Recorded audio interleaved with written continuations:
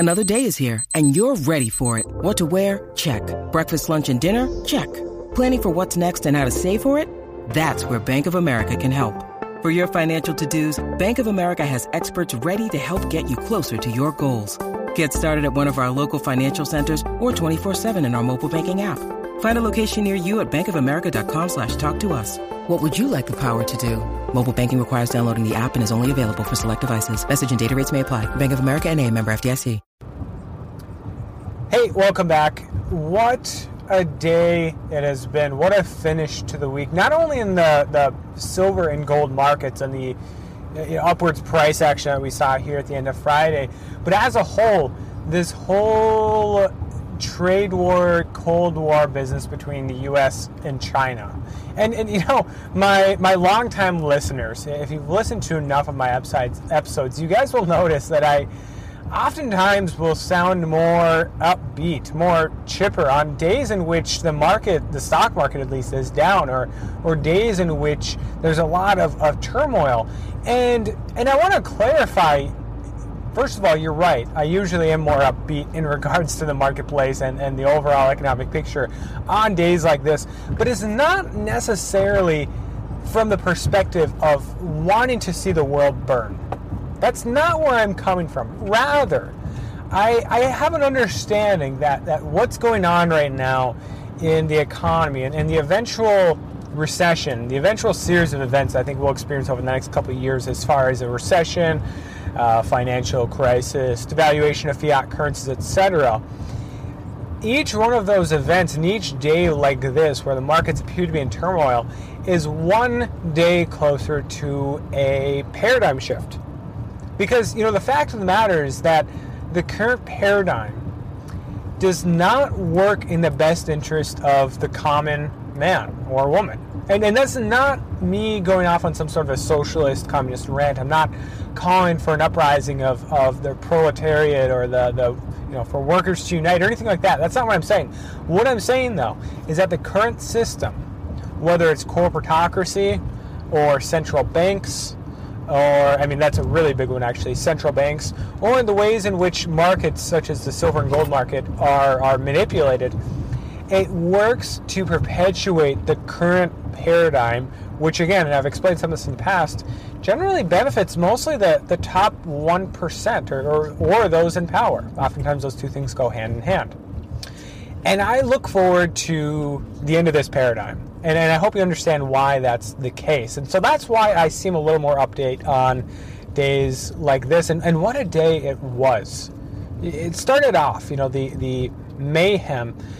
First of all, with I think most people in the marketplace watching the Jackson Hole meeting from the Federal Reserve. Of course, Jackson Hole, it's Montana, Wyoming, I forget. It's a small resort town, but it's largely famous because central bankers, including our own central bankers in the United States, head to the town every summer for a bit of a getaway, and then they give their talks. They give their speeches on monetary policy and economic theory and whatnot, and understandably so, the markets were kind of keyed into what Jerome Powell had to say. But the way it ended up happening is what he ended up saying kind of got lost in the shuffle. At the end of the day, I'll be honest, I didn't even read or listen to or even check out what he talked about. And the reason being is that it, again, was lost in the shuffle because of the other events of today. Namely, China once again escalating this trade war, which I don't even want to call it a trade war anymore. I've just been calling it a Cold War oftentimes, but I'll use those terms interchangeably for the sake of simplicity today. They upped the ante, per se, with a further increase on tariffs on U.S. imports. Now, I want to say it was $75 billion worth, which, compared to the amount that we're oftentimes placing in tariffs on, $100 billion, $250 billion. Doesn't seem like a lot, but I'll remind you that we definitely import a lot more from China than China imports from us. So it is a big deal. It was retaliation, and predictably so, Donald Trump basically said, I'm going to retaliate. And I think the Chinese expected that. They probably got their desired result. And he did retaliate, raising tariffs on one chunk of tariffs that were at 25%, he raised to 30%, and another one which was at 10%, he raised to 15%. And this really kind of follows this, prediction, this overall trend that I've been talking about and following for quite some time now, that this trade war is not getting any better. I mean, every now and then, every couple days, it seems like we have either Donald Trump or Peter Navarro or Larry Kudlow, two economic advisors to Donald Trump, or else just some random report from the White House, or even from China, from Beijing, saying that trade talks are going well, that they're heading in a positive direction. But nothing ever really comes to fruition. At the end of the day, at the end of the week, at the end of each and every month, I mean, the general trend has been more and more escalation, more and more tariffs, more and more currency devaluation.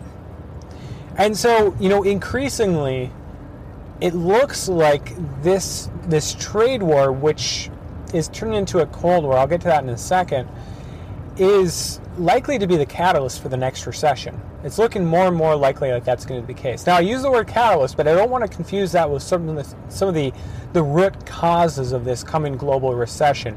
I've used this analogy in the past. I don't want to beat a dead horse, but maybe I will anyways. I've used this analogy in the past of an individual, a person, who has very poor health overall. Let's say they are very overweight, don't get a whole lot of activity, eat just really terrible food. Let's say they have diabetes, poorly controlled blood sugar and cholesterol, and they don't get very much sleep, high stress, maybe they drink alcohol regularly, use recreational drugs, etc.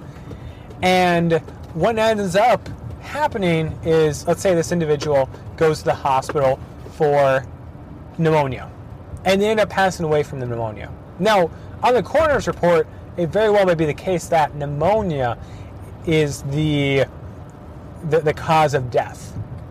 But really, if we're going to be honest here, was it really, or was it their unhealthy lifestyle and just their overall unhealthy body, unhealthy systems, cardiovascular, respiratory, etc.? I mean, most people, let's say, this pneumonia just started probably from, common cold or a bacterial infection that most people would be able to fight off. And yet this person passed away because of just how poor of shape their body was in. And I like to use that analogy and compare it to the U.S. economy or the global economy. Our fundamentals are weak. They're unhealthy. Whether we're talking about high levels of debt, over leveraged at the corporate level, the consumer level, the sovereign level. We can talk about the poor demographics picture here in the United States, Japan, Europe, China, and it's only getting worse by the day, by the year. We can talk about some of the more systemic issues like central banking and their control over interest rates and the supply of money. We can talk about things like fractional reserve banking or. When you need mealtime inspiration, it's worth shopping Kroger, where you'll find over 30,000 mouth-watering choices that excite your inner foodie. And no matter what tasty choice you make, you'll enjoy our everyday low prices, plus extra ways to save, like digital coupons worth over $600 each week. You can also save up to $1 off per gallon at the pump with fuel points. More savings and more inspiring flavors make shopping Kroger worth it every time. Kroger, fresh for everyone. Fuel restrictions apply. Government intervention or whatever it is. But that's going to be the real cause of this next major slowdown, which I think will be a very large slowdown, rather than just, this trade war. That's just a small catalyst that was enough to, the straw that broke the camel's back, per se. Now, getting back to this trade war turning into a Cold War, this is really following exactly what I've been saying for a while now, that we have to stop calling this just a trade war or just a currency war, and understand that this is a broader confrontation between the U.S. and China that extends beyond tariffs and Huawei and sanctions and the Chinese yuan dollar exchange rate. This really encompasses what's going on in Hong Kong right now with those protests, the pro-democracy protests. This encompasses what's going on in North Korea. We got news this afternoon that they launched yet another missile, obviously in provocation, probably directly linked to this escalation of the trade war. this encompasses the South China Sea, Taiwan, One Belt, One Road initiative by China. The list goes on. And additionally, this trade war and this currency war portion of it, which is only one portion of that Cold War, that in particular is also not just exclusively a U.S.-China thing, right? We're seeing this going on between South Korea and Japan, the U.S. and those two countries at times, the U.S. and the European Union. I mean, U.S. and Mexico, Canada. This is hardly just a U.S.-China thing either, right? And so we have to maybe stop becoming so fixed on just tariffs or just the currency exchange rate or what have you, and really broaden our perspective and understand that maybe this is the very paradigm shift or the beginning of it that I talked about, and that's why it's so broad, why it's so far-reaching, and not just specific to U.S.-China trade policy. So, as I said, looping back to the beginning, it was a crazy day today. Dow Jones was down well over 600 points. Of course, that stock market, major downturns in the stock market do have an effect on U.S. economic growth because of how dependent our economy is on high equity prices, right? If the stock market's doing well, Americans tend to spend more, and we have a consumption-driven economy. But maybe even more importantly than that, because we know the stock market can go up another 600 points on Monday, more important than that is the impact that this is having on consumers and corporations in their spending decisions, right? And the escalation of the trade war, broadly speaking, is bearish for the U.S. economy and global economy.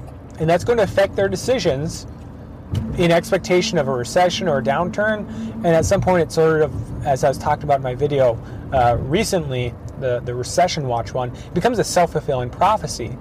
I think I was making reference to the Golden Rule radio that I was listening to yesterday. So this is, as I said, increasingly looking like this is going to be the catalyst for the next slowdown. Dow Jones down considerably today, and precious metals up very significantly. Silver up about 40 cents, knocking on the door of $17.50 once again. Gold moving back up north of 1,500 pretty solidly, up around 1,530. And what's crazy about this is that China announced these new tariffs. Trump announced he would retaliate by this afternoon, but his actual retaliation, which people kind of maybe knew it was going to happen, the escalation of the tariffs or the increase of the tariffs, it didn't actually happen. He didn't make that announcement until markets already closed. And so, the full extent of this escalation that happened in the last 24 hours may not have been fully realized in the markets. So what's going to be really interesting over this weekend is, will we see, as far as tweets or otherwise, more news from Beijing or from the White House in terms of further escalation? More tariffs, sanctions. What are we going to see on the Hong Kong, North Korea, Taiwan, South China Sea front? And what's going to happen Sunday afternoon and Sunday evening when overseas, like Asian markets, Japan, China, Singapore, etc., open up? It was 2 or 3 weeks ago now that China allowed the offshore yuan to finally, for the first time in many, many years, rise above 7-1 relative to the dollar. And that shook the markets. And silver and gold rocketed higher on that news. Well, the yuan is down quite a bit today before market close, but if this doesn't get resolved, if the things are not better by Sunday afternoon, Sunday evening, 8:15 Central Time, 9:15 Eastern Time here in the United States, that is when China, I believe it's 8:15, 9:15, that China releases their daily fix for their onshore yuan, right? And what happens in that number will really be telling, as well as, before that, what happens with the offshore yuan will really be telling as far as what directions is heading. And look, I've predicted a bit of a pullback in silver and gold for a bit now, but, if we see a major devaluation in the next week, if we see more tariffs, further escalation, this could get very bad, right? And pile on top of that, a greater and greater expectation of Fed easing as the economy weakens. I mean, if Trump wants his way of quantitative easing, of lower interest rates, this is one way to get it. As we move into this, I could easily see gold knocking on the door of 1,600 by the end of the week. I could see silver well over 18 by the end of next week. I could be talking here next Friday about what's the next step for silver and gold after that. So anyways, as always, I want to say, as I always say, thank you guys for tuning in to my work. If it weren't for you guys, I'd just be some, blithering idiot talking about some random opinions he has. But I do appreciate that so many of you value my opinion, value what I have to say on these topics.